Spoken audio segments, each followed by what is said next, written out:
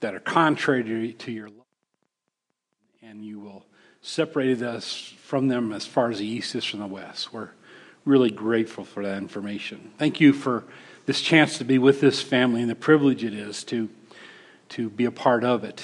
And Lord, as we devote now some time to thinking through your word, and in particular, thinking through your holiness together, just pray for you to just guide this conversation.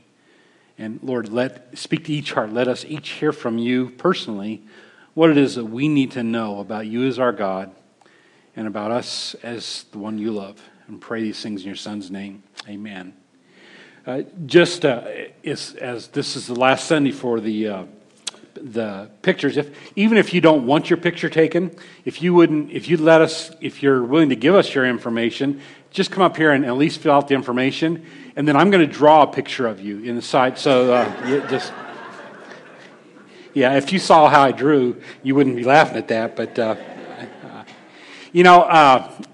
kind of a normal routine for me is I get up and I get my coffee and I sit down and we're tied into these devices now, so I turn on my phone or my iPad and I see the news. I read the news and then spend some time with my God.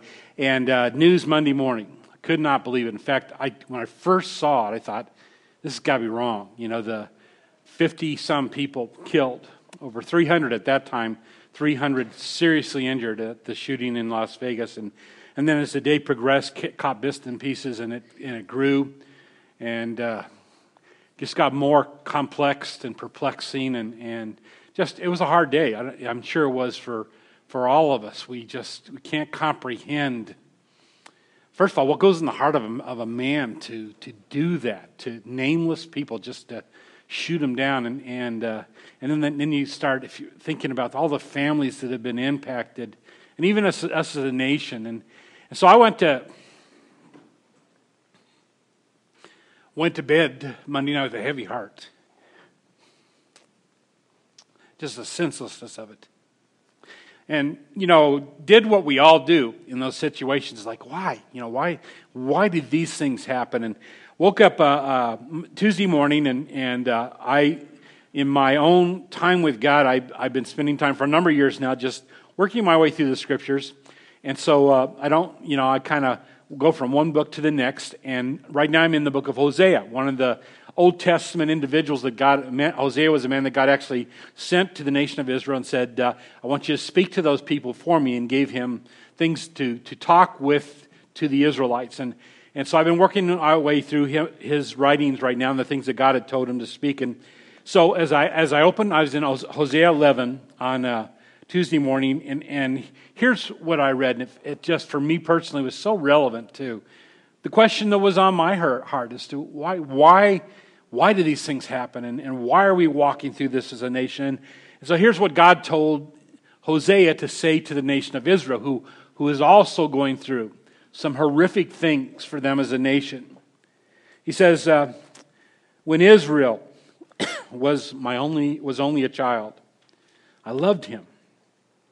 I called out, my son, called him out of Egypt. But when others called him, he ran off and left me. He worshipped the popular sex gods. He played at religion with toy gods. Excuse me, still I stuck with him. I led Ephraim. Ephraim is a historical name for Israel. I rescued him from human bondage. But he never acknowledged my help. Never admitted that I was the one pulling his wagon, that I lifted him like a baby to my cheek, that I bent down to feed him. Now he wants to go back to Egypt, go over to Syria, anything, but return to me. Listen to these words. That's why his cities are unsafe. The murder rate skyrockets, and every plan to improve things falls to pieces. My people are hell-bent on leaving me. They pray to God Baal for help. He doesn't lift a finger to help them. But how can I give up on you, Ephraim? How can I turn you loose, Israel? How can I leave you to be ruined like Admah, or devastated like luckless Zeboim? I can't bear to even think such thoughts. My insides churn and protest. And so I'm not going to act on my anger. I'm not going to destroy Ephraim.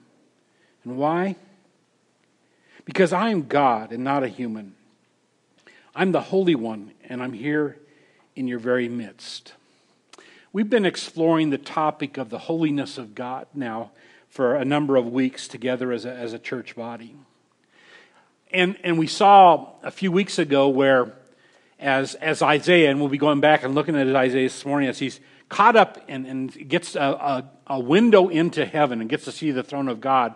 And all of a sudden he sees the angels that are there, and he hears this phrase. They repeat, they say, holy, holy, holy is the Lord God Almighty. And we talked about the fact that in the Hebrew language, one of the ways that and we do it too, that you would emphasize something that was very important is you would repeat it. You'd say it. And so if something was repeated twice, if a word was repeated twice, which happens quite frequently in Hebrew language and in the Bible, it would be a way of saying, pay attention to this. This is important.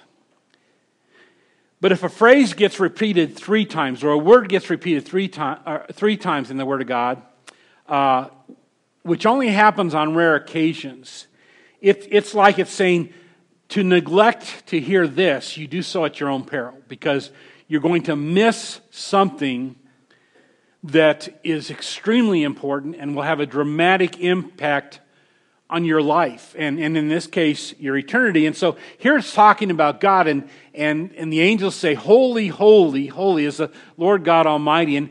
And as we talked through that, we talked about the fact that what that's saying is that holiness is a key part of who God is. It kind of is one of the marking points of everything else about Him. God has a holy knowledge. We talked about that, and which means His knowledge is, it's not like ours. We gain knowledge as life goes on. Hopefully we get smarter and our knowledge increases. God has all knowledge from the very beginning. But even more than that, our knowledge gets impacted, we talked about, by experiences, by good things and bad things. And sometimes life experiences, those hard things, they impact the way we think about things. So suddenly we're wary of things that others people are not because of our own experience, our own knowledge, our own background. But God is not impacted. His knowledge is not impacted by those kinds of things. It's a complete knowledge. God He's all-powerful, but His power is a holy power, which means He never misuses it. He never...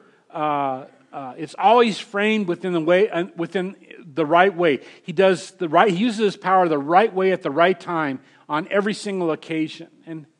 And God's love is a holy love, which is brought out in this passage as He talks to these people and reflects on what, and He says, they're asking the question that we ask. He said, why? Why is this happening to us? And typically what happens is, even people, I've noticed, it's interesting, even people will say, I'm not sure I even believe in God. When something like this happens in the world around us or in a personal level, even so they say they don't believe, they often will shake their fist at God. If there is a God, then why would He allow such things? And that's exactly what was happening with the Israel people. They were saying, God, and they believed in God, but they were saying, God, why are you allowing us to go through such horrific things? They're having a rough time as a nation, a really tough place. And so they're saying, why, God? Why? Why are you allowing this? And He says, well, here's why. You've never acknowledged my help. You've never admitted that I'm the one that's been pulling your wagon. This is the Message, which is a modern translation. I lifted you up like a baby to my cheek. I bent down to feed you. He goes on, and that's why your cities are unsafe. The murder rate skyrockets. Every plan to improve things falls to pieces. My people are hell-bent in leaving me. And He says it's not, our tendency is to say, why, God, are you doing this? And what God says, no, wait a minute. My heart for you, my plan for you is your safety, your perfect protection. More than that, I want to bless you, but you pulled away from me. You walked out of my protection and my blessing. And so that's why you're walking through this, and that's what he told Hosea to let the Israelite people say. This is not because I want you to walk through this. This is because you've pulled away from what I want. And so you're walking through these horrendous things because of it. And it's interesting, even the prodigal son, we studied that passage a while back, and he had the sense that when he recognized that life was falling apart and everything seemed to be going wrong in his life, he had the sense to suddenly say, wait a minute. If I go back to my father's house, even as a servant, I could never claim to be his son. I left behind. I took my inheritance and left him. But even if I could go back, and even if he'd let me be a servant in the safety of his home, that's going to be so much better for me. And so that's what he said, Hosea, tell them, I want to bless them. I don't want them to go through these things.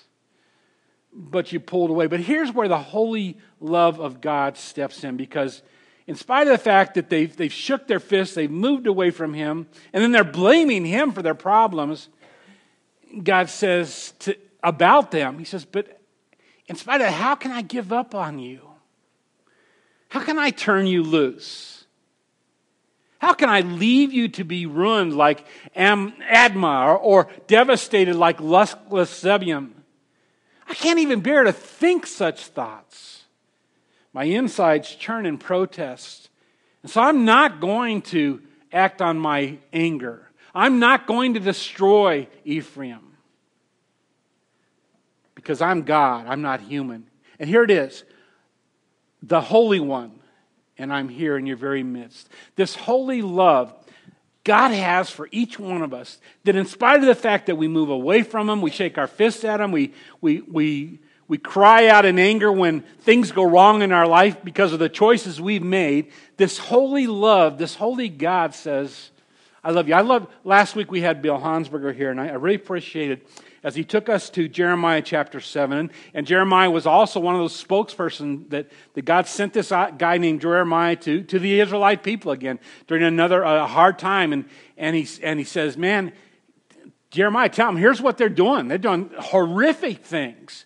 And he said, but remember, he said in that same chapter, in the midst of as he lists out these things that they've done, and in fact, he told Jeremiah, he says, greet these people as they're on their way to the house of worship. They're people who are pretending, claiming to be God worshipers, and they're on the way. He says, so meet them at the door and say, wait a minute, here's the stuff you're doing. But in the midst of all that, as Bill pointed out, God says, but come back. I love you. I'm just waiting for you to return to me so that I can protect you and I can bless you. And I just love the fact that he took us there. Here's the question, and as we've been walking our way through Isaiah 6, and if you want to turn there, that's where we're going to go. Here's the question. As we study the holiness of God, somewhere along the line, we got to ask this infamous question now. Hillary made this infamous. What difference does it make? Is this about just studying God and coming away with a sense of, okay, I got a little bit of an holiness means? Is that what's going on here? And I'm not that isn't important, because it is. But is this all this is about? And my answer to that is no. That's why we called this series In Awe of the Awesome, because it should cause a response in us where there's this awe. As we start to understand even just a tidbit of God and His holiness, it should cause this awe response in us. And so that's where we're seeing and going and continuing. And we're kind of turning the corner in the study now. We've spent the time looking at God and His holiness. Now we're going to start saying, okay, but what should this do to me? What's the difference? What difference does it make? And so let me read for us. If you have your Bibles or your devices and you want to go Isaiah 6, let me read what we've looked at so far. And then we'll move on this morning. Starting with verse 1. In the year that King Uzziah died, I saw the Lord seated on a throne, high and exalted, and the train of his robe filled the temple. Above him were seraphs, angels, each with 6 wings. With 2 wings they covered their faces, with 2 they covered their feet, and with 2 they were flying. And they were calling to one another, Holy, holy, holy is the Lord Almighty. The whole earth is full of his glory, and the sound of their voices. At the sound of their voices, the doorposts and the threshold shook, and the temple was filled with smoke. So he says, here's what Isaiah, and as we've talked about it, and this is inference on my part and others. Isaiah's gone to the temple, and I think what's happening here is, remember, they just moved into a troubled time as a nation. And here's the thing: they've been now for 5 decades. Over 5 decades, they have lived under the rule of a very godly ruler, a very godly king. King Uzziah was a great king. Wasn't a perfect, none of us are, but he loved God, and he wanted to serve God in his position. That was his heart, to do this in a way that pleases God. And then on top, because of that, then, his heart was moved for his people. So when he made decisions, he tried to make decisions that he knew would be good decisions for his people. And in the process, over the years, the Israelites had set up all these false gods, stone gods, all over these mountains. The kind of gods that Bill was talking to us about last week. And they were doing all kinds of really ugly things in worship of these false gods. And Uzziah had removed these places off the mountain so that the Israelites would start worshiping correctly. So it had been a good time for them. And so after this season of a good season where a lot has happened to them and that's very positive as a nation, Uzziah dies. And they knew, that's going to happen. They knew that was going to happen. But the heartache is the next king, King Ahaz, is the polar opposite of Uzziah. He's out for himself. He's evil. He's ungodly. He marries a woman who's twice as worse. And so Uzziah's struggling. Who are we talking? Isaiah's struggling. Senior moment. And he's gone to the temple now, and I suspect he's gone, to talk at God. You ever done that? It's kind of the norm sometimes. I'm going to talk at God. I got this list, and it may be a list of good things, but we talk at God. And Isaiah has gone to the temple to talk at God, and he starts the conversation, and all of a sudden things get out of hand because God opens a window into heaven and allows Isaiah to see the throne. And not God face to face, because we've talked about what would have happened. If he had seen him face to face, he would not have got to write about the situation. In fact, there's smoke. We find out that the temple is filled with smoke, and that's probably for his protection. And then he talked to us. He sees this, and he sees these angels. And these angels, they have these 6 wings, and 2 are covering their eyes, and 2 are covering their feet. And we walked through a while back about what's going on there, as they represent the fact that even though they are more familiar with God than anyone else, their familiarity has not led to a casual attitude about them. Hasn't led them to be kind of nonchalant about. No, in fact, their familiarity with God has caused them to be more aware of His holiness and more careful as they cover their eyes and their feet. And so we walk through that whole event, and so Isaiah has watched this all take place. And so now we say, okay, so what happens to Isaiah as he sees it, as the room begins to shake, the temple shakes, right down to the foundation stones. How does this impact Isaiah? Because that's the question we're going to ask, and verse 5 tells us. As he sees all this take place, he says, "Woe to me! I cried, I am ruined, for I am a man of unclean lips, and I live among a people of unclean lips, and my eyes have seen the King, the Lord God Almighty." So Isaiah sees, we live in a day of celebrity worship. And it's, people love this chance to get to see a celebrity. Or backstage pass. Man, I'm not just going to the concert. I get to go backstage. I get to rub shoulders with the celebrity, and then in the future I'm going to refer to us as friends because I was backstage. A few years ago, my son and his wife they lived down in Nashville. We went down to Nashville, Tennessee, and so one day Josh said, "Well, tomorrow morning we're going to go to this place to eat breakfast." And it's like, oh, okay. And he said, now we'll have to wait probably about an hour and a half to get in. And it's like, okay, this must be a really good breakfast. And, oh, yeah, it's good breakfast. But you know what the real thing was? And it's a little teeny cafe. There's nothing to the room. But celebrities show up there once in a while. So the breakfast, IHOP was every bit as good.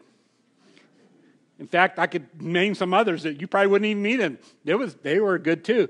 But celebrities show up. And so people stand in line for hours to get into that cave at the chance that they're going to get to see a celebrity. And then say, hey, we're friends. And yet God comes in, or Isaiah comes in the presence of, you want to talk celebrity. And the moment he does, the impact it has on him is, oh no. That's what woe is me. Oh no. What has happened? Why am I here? Where's the door? Let me out of here. In fact, it gets worse. He actually goes on and says, I'm ruined.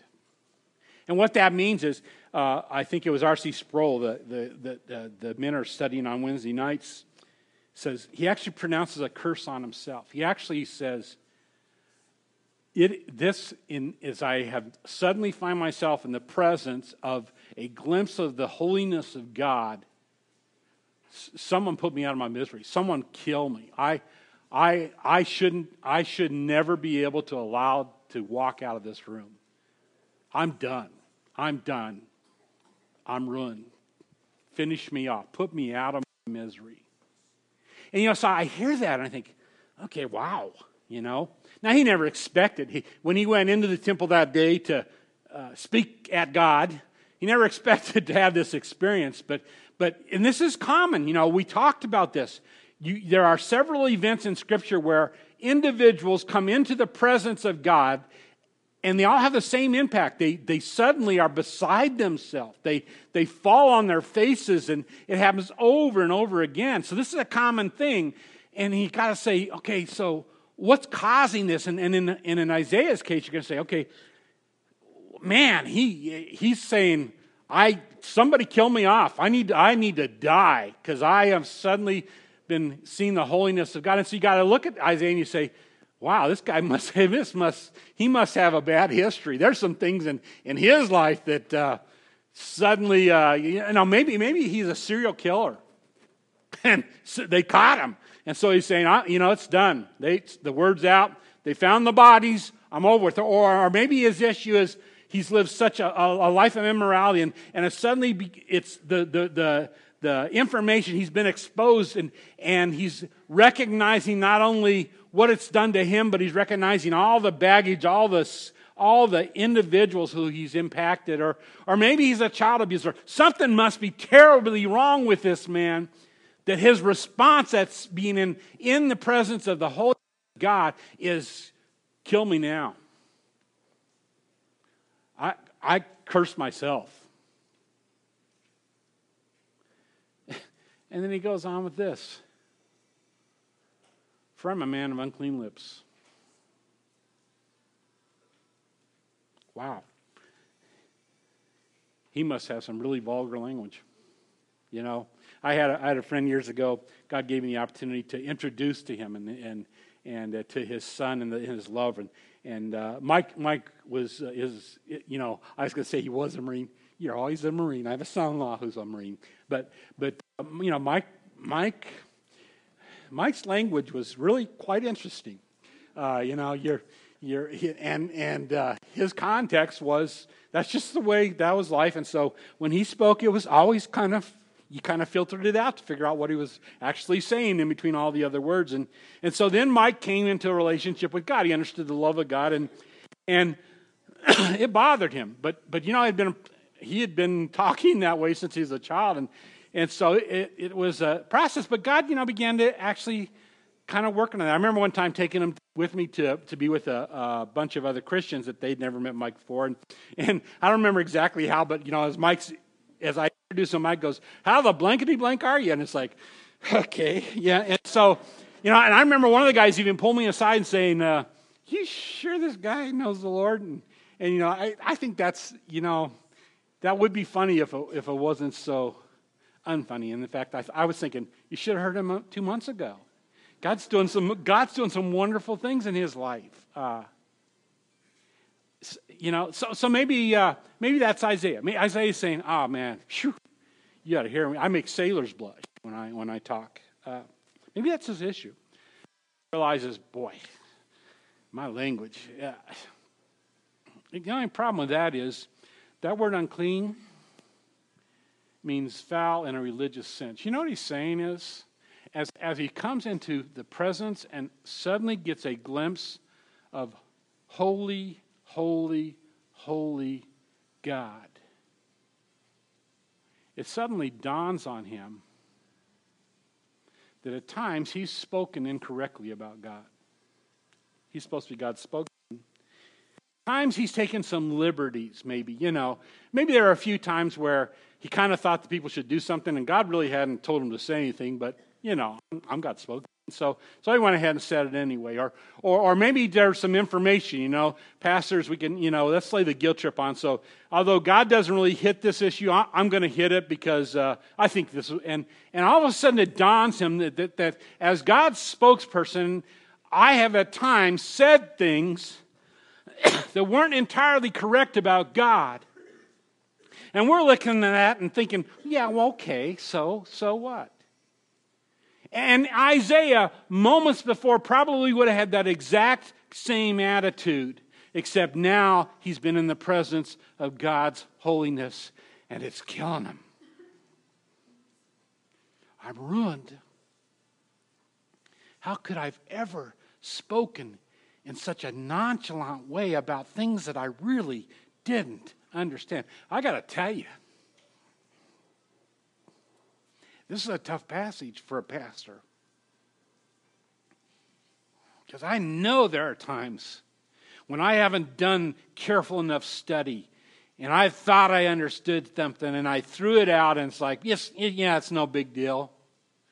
And it's a huge deal. It's such a huge deal that if I was before the holy God, I would be just like Isaiah. I would say, put me out of my misery. I'm done. I'm destroyed. I don't deserve to even be on this planet, let alone speak for God. What difference does it make?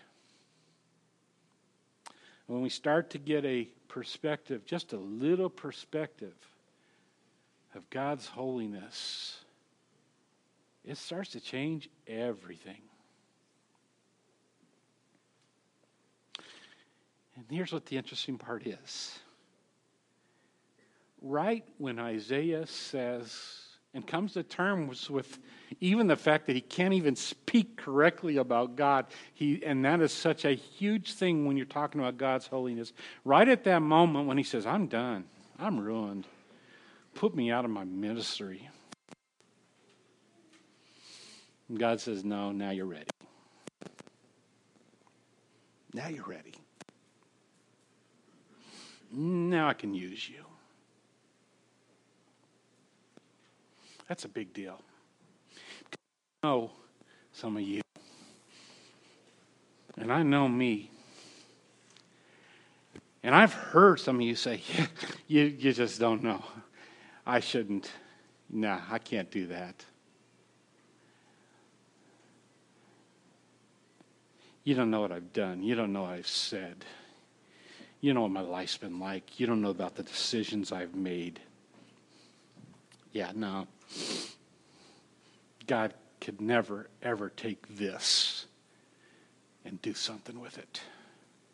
Because I'm a ruined person. I'm damaged goods. And right when we get there, God says, no. Now you're ready. Now you're ready. Because I can use the person who comes to me with open hands and says, God, you know all this stuff. All the stuff that you'd never even allow me to be in your presence, let alone become part of your family. You know the junk. And if you can do something with this, then I'm yours.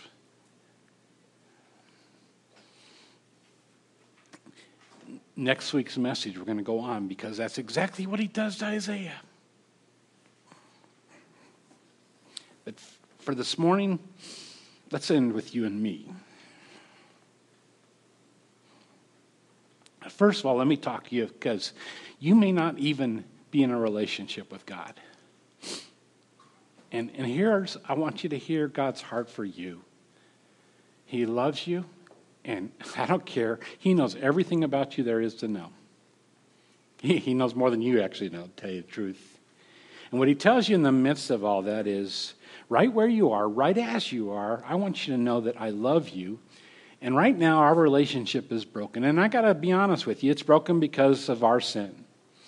We make decisions that are contrary to the will of God. And because God is holy, he cannot be associated with that. He can't have a relationship with that. And so what he says is, but here's what I've done. I've taken your unholiness on me. I've taken your sin, and I've made the payment for it so that I can offer you the gift of forgiveness. And so if you'll accept that forgiveness I'm offering, I will adopt you as one of my children. And you know what? The things that need to happen in your life that right now you're saying, well, I can't do this until I can't be in with relationship with God until I straighten. Now, don't worry about that. We'll work on that together. It'll be a step at a time. Just accept my gift of forgiveness and become a part of my family. That's God's heart for you if you don't know him.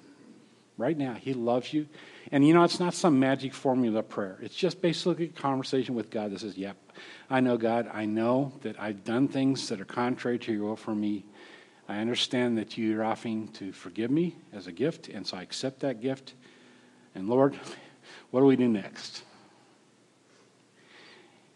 Well, a lot of you are believers, maybe everyone in this room. That doesn't end the struggle, does it? And so maybe you're in a position right now, kind of like the Israelites, where you're saying, my life has got so screwed up. I'm ruined. And God's word to you is, no, you're ready. I love you. Come back. Come back. I want to bless you. I want to protect you. Come back to me. Let's pray.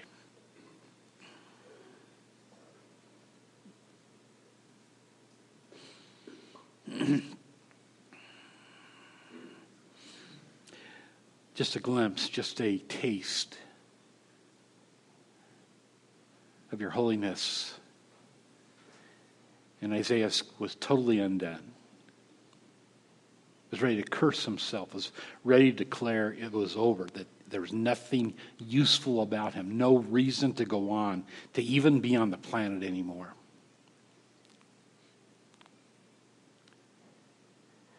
And then in that moment you said, you're not ruined, you're ready. And Father, maybe that's exactly where some of the hearts are this morning. They came in here thinking, I'm ruined.